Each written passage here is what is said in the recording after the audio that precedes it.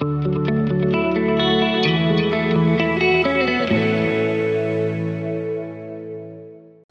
not original with me, but that's where the spiritual battle needs to be fought at much of the time. Verse 13, therefore take up the whole armor of God, that you may be able to withstand in the evil day, and having done all, to stand. Stand therefore, having girded your waist with truth, having put on the breastplate of righteousness, and having shod your feet with the preparation of the gospel of peace. Above all, take the shield of faith, which you will be able to quench all the fiery darts of the wicked one. Take the helmet of salvation and the sword of the Spirit, which is the word of God. Verse 18, praying always with all power and supplication in the Spirit, being watchful to the end with all perseverance and supplication for all the saints. The tools of the soldier are listed there, and we're to use them effectively. Every day we need to put on the armor of God. And you can say, Gene, are you doing that? I'm going to have to confess, no, I need to. We need to take the time. We need to assemble the armor that God has provided for us and to wear it. The offensive weapon is the sword of the Spirit, which is the word of God, and prayer, to be in praying always. And it doesn't say to have knee pads, but the prayer bones are a part of what we need to be. If you don't know what the prayer bones are, I'm talking about my knees, okay? Remember I had knee surgery, and the doctor says, you do a lot of kneeling, don't you? It's just my work. I'd like to say, like they described James, the author of the book of James, his nickname was Old Camel Knees because he had knelt so much. And it's through work that I get calluses on my knees. So the diligence of a soldier who trains, and he is able to just fall back on that training. That's the way we need to be too. There's you may not rise to your highest level of expectation, but you're going to fall to the level of your training. I'm thinking of like in athletics. We'll get into that in a little bit because the next one is the athlete. But your training, you may watch another individual in a sport and say, well, this is what I would have done. I just love Monday morning quarterbacks. I went out at work one day, 4 or 5 guys were talking about the games, and I brought out a piece of paper and a pencil. I said, can I get your autographs? What for? I said, I have not seen 4 professional coaches standing in one place at the same time. They didn't think that was very funny. But they certainly knew a lot about the game. But we can stand and observe and see where something wasn't done correctly, or we think something should have been done differently. And if I put myself in that situation, am I going to rise to my level of expectation, or am I going to drop to the extent of my training? And that is what we need to be working for, where our training level is higher so that we are able to complete the things that Paul is calling us to, or that God is calling us to in this chapter. Verse 5, and if anyone competes in athletics, he is not crowned until he competes. Oh my goodness. And if anyone competes in athletics, he is not crowned unless he competes according to the rules. I think we have all seen or heard of someone who has not played fairly. Rules were broken, drug abuse, those kinds of things that happen within athletics. That the early games that Paul is referring to, the athletes had to verify, I don't know what the right word is, that they had trained for 10 months. So they weren't just an amateur jumping into this. And I mentioned earlier about the wrestling coach that we had in high school who had wrestled in the 68 and 72 Olympics. They trained and trained and trained, and he just, it was constant. It wasn't 10 months. but an athlete is going to be someone who pushes himself in order to be crowned with the award that he is seeking. Let's take a look at 1 Corinthians 9. 1 Corinthians 9. I'm really curious. You know, Paul was a Pharisee, but I wonder what kind of an individual he was. He refers to sports metaphors so often. If he was athletic, I don't know, or is it just the culture he was in? I don't know the answers to that. But here in verse 24 of 1 Corinthians 9, we're going to go through 2 or 3 verses here. Do you not know that those who run in a race all run, but one receives the prize? Run in such a way that you may obtain it. We had a program here called Olympians, and we sang a song called the theme song, Running the Race for Jesus. And there were some motions with it, and I never understood the verse with that motions because it was so lackadaisical. But it says, I press toward the mark for the prize of the high calling of God. And the motions and what we did with that just did not fit what I found out that verse means. Pressing toward the mark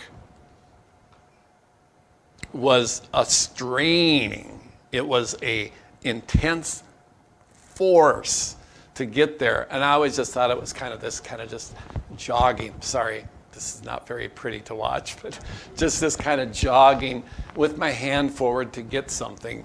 But here's something that Paul is saying, that those who run in a race all run, but one receives a prize. Run in such a way that you may obtain it. Strive, push.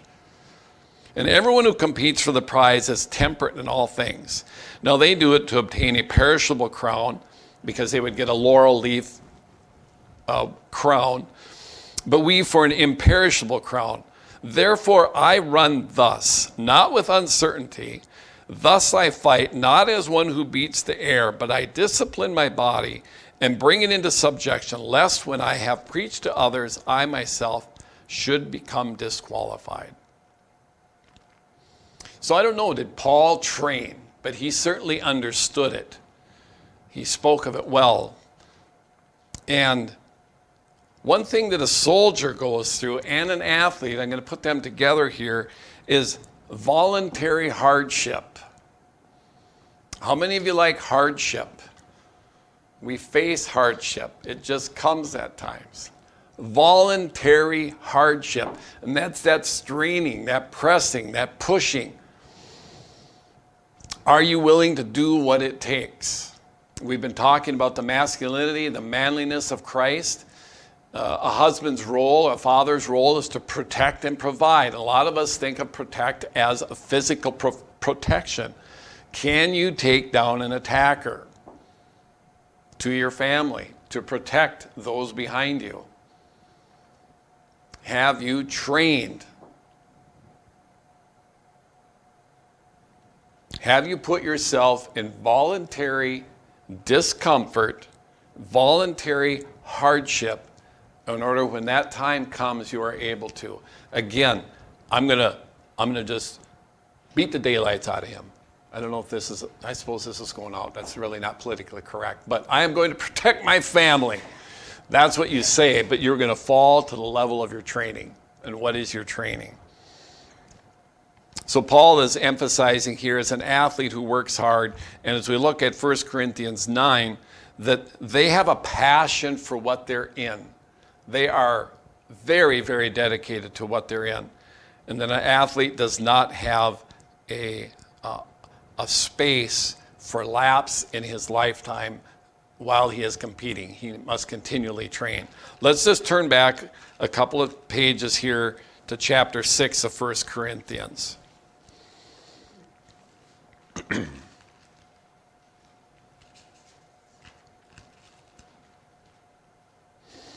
Verse 19. verse 19 and 20. Paul is saying, or do you not know that the heading in above verse 12 in my Bible says, glorify God in body and spirit. And he says here, I'm going to take this into a physical sense and as an athlete.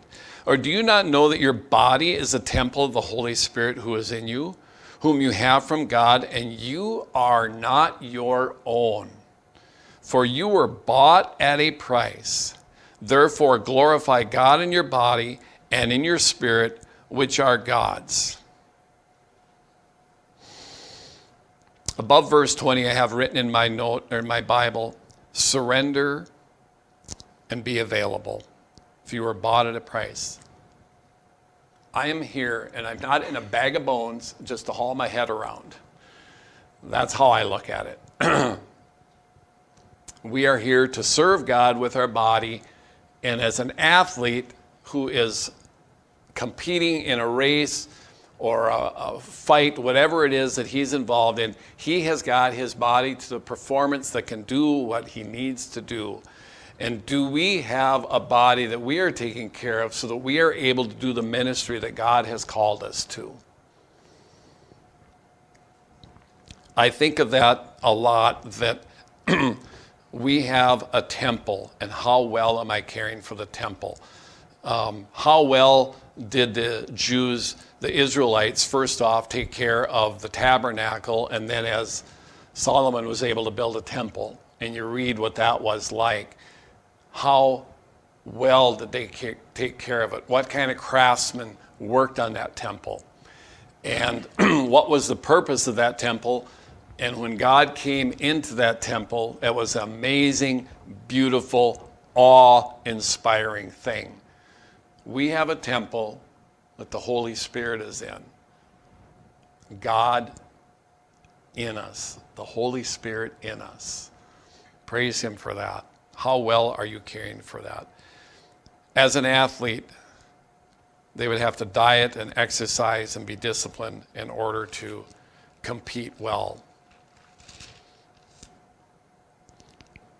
Verse 6, the hardworking farmer must be first to partake of the crops.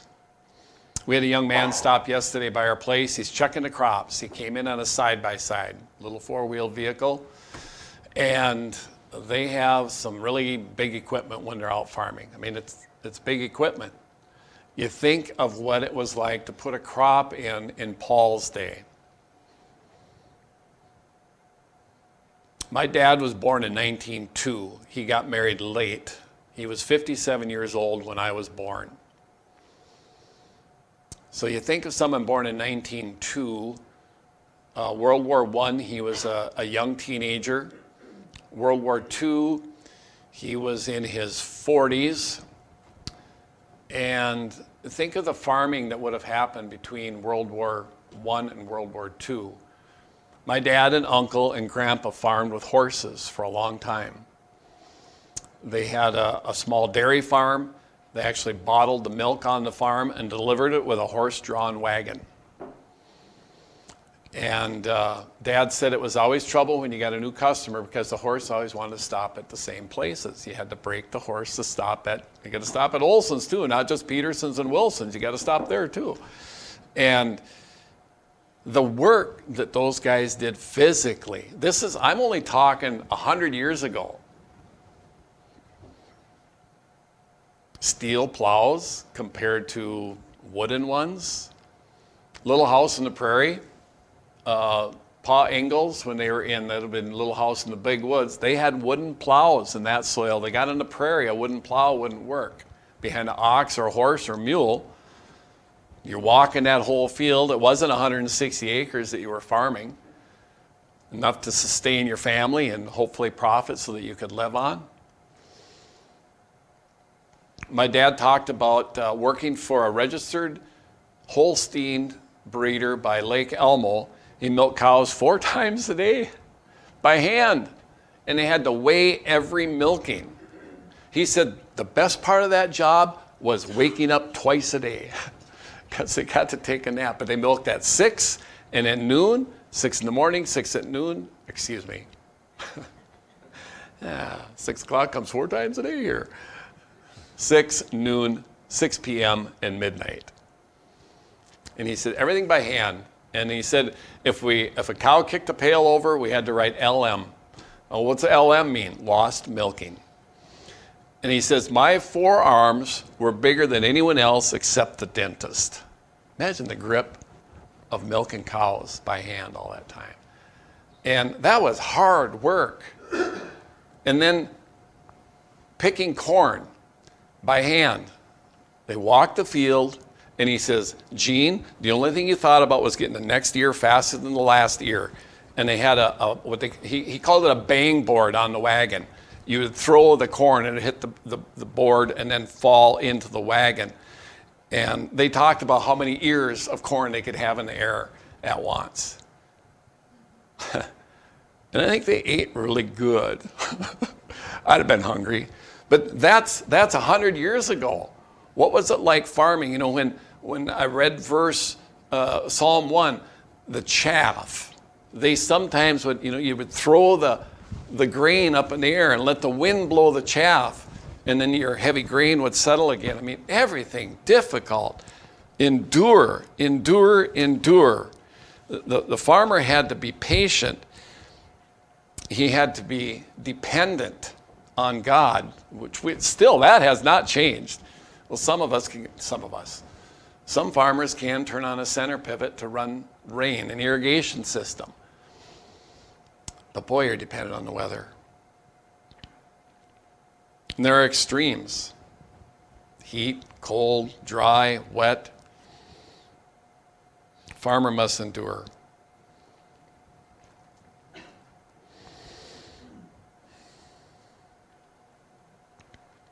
So the first command was in verse 2, be strong. The second one is commit these to faithful men.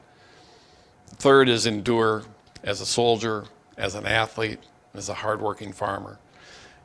The fourth one is consider what I say, and may the Lord give you understanding in all things. And this reflects back to what was read at the opening, that we would consider, we would reflect, we would know the mind of God, we would understand and be able to do the will of God that he's called us to. And may the Lord give you understanding in all things. Consider. Verse 8. Remember that Jesus Christ of the seed of David was raised from the dead according to my gospel. Praise the Lord. That is our hope. Gospel in a nutshell. Just going to go there first. Corinthians 15.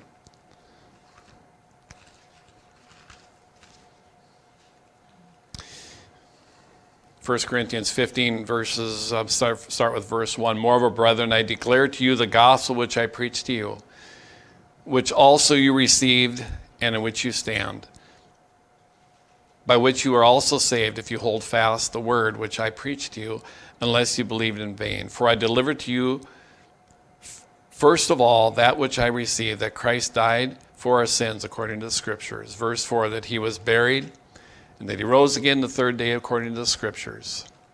That is the gospel in a nutshell. Christ was born, he was raised, lived a life, had a ministry. He went to the cross, he suffered, he died, and he rose again. Have you put your faith in Jesus Christ, who conquered death, who conquered sin for you? This is what Paul is asking us to do, that we would consider what I say, and may the Lord give you understanding of all things. Remember that Jesus Christ of the seed of David was raised from the dead according to my gospel. And this is what happens to Paul because of the gospel, for which I suffered trouble as an evildoer, even to the point of change, but the word of God is not chained. Paul is a phenomenal example for us to follow. He did not back down in persecution. He stood boldly and preached faithfully, regardless of the cost. So he says in verse 10, therefore I endure all things for the sake of the elect, that they may also obtain the salvation, which is in Christ Jesus with eternal glory. Aren't you thankful for Paul? Aren't you thankful for God calling a terrorist, really, a Jewish terrorist killing Christians to become probably the greatest apostle who lived. He was a man, he was a sinner, he failed. Don't look to Paul, he's an example, but look to the Jesus Christ that he followed. And as we transition to a new pastor, I think as you look at men in the past who have served and have been faithful, and then they start to wane, and things start to fall apart, or they're living a life that isn't what it looked like on the outside. And we're so disappointed, but that's what men do. Pastor Parker, I still remember back there after we were baptized, he said, remember this, we are not a perfect church, and I am not a perfect pastor, and you are not perfect people. You will let us down, and we will let you down. And you know how much grief that has saved Kathy and I over the years. Love covers a multitude of sins. We are going to fail. Men in the ministry will fail. Paul was a phenomenal example, but his focus was not, look at Paul, look at Paul. It was Jesus Christ. And that's my plea with you today. Look to Jesus, that he is the one. He endured. He was committed. He did not back down. Therefore, I endure all things for the sake of the elect, that they may also obtain the salvation, which is in Christ Jesus with glory. Let's close in prayer. I'll ask the worship team to come up.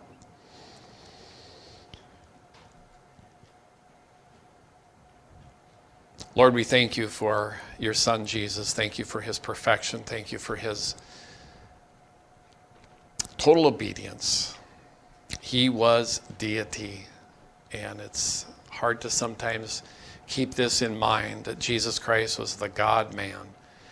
He was the one who you called. He was the perfect, absolute perfect Savior, perfect Lamb to take away the sin of the world, and to allow us, through putting our faith and trust in him, that we may have a relationship with you. And I pray, Father, as we consider and we commit, we endure, that you would bless us as we seek to bless you, and that the ministry in this local community would grow, and that we would be faithful and obedient believers. We ask for your blessings, Father. We thank you for what you've given us. In Jesus' name, amen.